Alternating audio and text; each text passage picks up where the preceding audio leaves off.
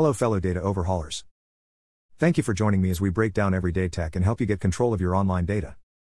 Before we start, be sure to subscribe in your podcast app or directly within any post at dataoverhaulers.com so you don't miss out on any episodes. Your Google Calendar contains really private information. It tells any reader where and when you'll be next and potentially why and with whom you're meeting.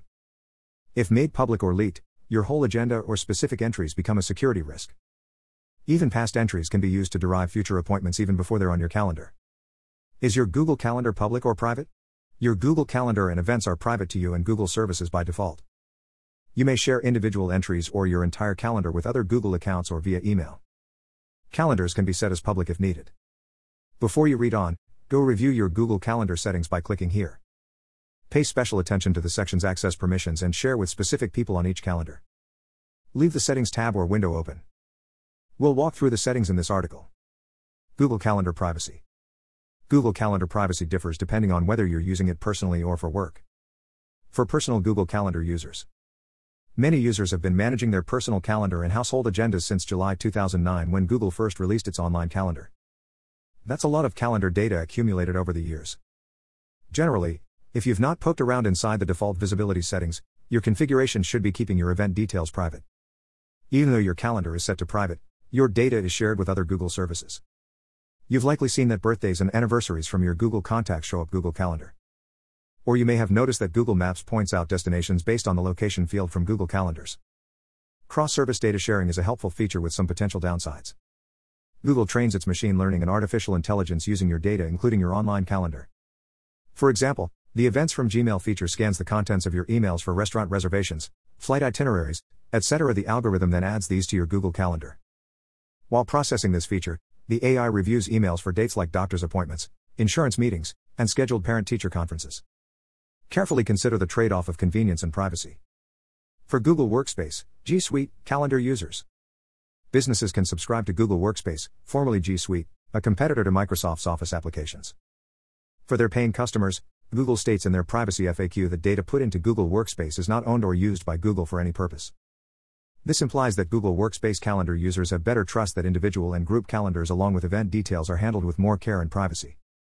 However, Google Workspace super administrators have a bit more control over all of the services, including work calendars. The Calendar Help documentation has a section called Super Administrators Have Access to All Calendars. This makes sense for a business environment where all the data belongs to the organization. In this case, privacy from Google is better, but your calendar privacy is open to other employees with the right access. Sharing makes you less secure. Google Calendars provide several sharing settings. It's always best practice to set sharing options to the least amount of information with the fewest number of contacts at the lowest access level necessary. The more information you share, the larger your threat surface or the number of ways an attacker has to get to more of your data. Share over email. You're most likely familiar with sharing individual events when you schedule meetings or appointments between attendees. The initial meeting invitation and subsequent updates are usually transmitted over plain text email. As we discussed in our previous article, how do I know if my email has been hacked? Follow these 6 tests. Email is typically the least secure communication methods. Calendar entries sent across email are not encrypted before added to the body or as an attachment to an email. Some email and calendaring services implement secure handling of event sharing. Google Calendar does this well only when the invitation stays within the Google ecosystem. Entries shared with non-Google email addresses are sent via unencrypted email to those contacts. On the article there's an example of an emailed calendar entry. You can see the visibility of my bank balance in the email code. Head over to the article and scroll midway down the page. In addition to my sensitive financial information, you can see the event guests, time, and location of my meeting. If this was a personal calendar entry, my Gmail account and my invited recipient's Gmail account would be snooping on personal matters. Both the sending and receiving email services must implement secure transmission to protect unencrypted emails, otherwise, any calendar data within an email can be easily read. In addition to the interception, your shared calendar events might be leaked if your invitee's account is breached. Your Google Calendar appointment is now copied to their agenda. If you delete the appointment from your calendar, your data and history are now outside your control since there's no direct link back to your certain events. Share your full calendar. Sharing your Google Calendar as a whole can make sense when you and your collaborator are both using Google accounts or are in the same business Google Workspace organization.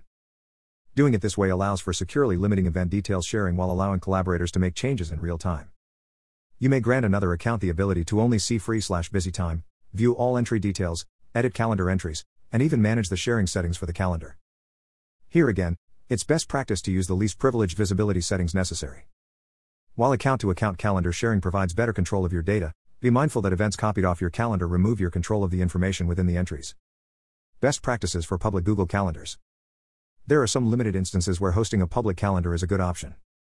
A good example might include the ability to rapidly make changes to conference events on a calendar published through your website's homepage. Public or semi-private events often include many attendees and by their nature possess less privacy risk. This is where the trade-off of convenience might outweigh privacy. The best practice is to create a new calendar for public events and limit calendar usage to a specific occasion or purpose. Sharing this calendar publicly or semi-privately through a special, shareable link provides compartmentalization. Title the calendar clearly to ensure its use is clear. For our previous example, Company Conference 2020 or Annual Public Trade Show. Deleting or unsharing old calendars after they are no longer needed. Human proofs public calendars. You wouldn't want to accidentally add a meeting like IPO kickoff meeting to that public trade show calendar view. Final thoughts. Google Calendar provides a lot of functionality. The calendar, along with other functions within the paid, business-level productivity suite, hold independently audited ISO 27001 certification. Individual, free-tier Google Calendar users might be satisfied with the default settings Google provides over your sensitive calendar entries. Personal responsibility of your data is increasingly important when you choose a big tech company to hold your data free of charge. Don't forget to subscribe in your podcast app or via any post at dataoverhaulers.com, and we'll see you in the next episode.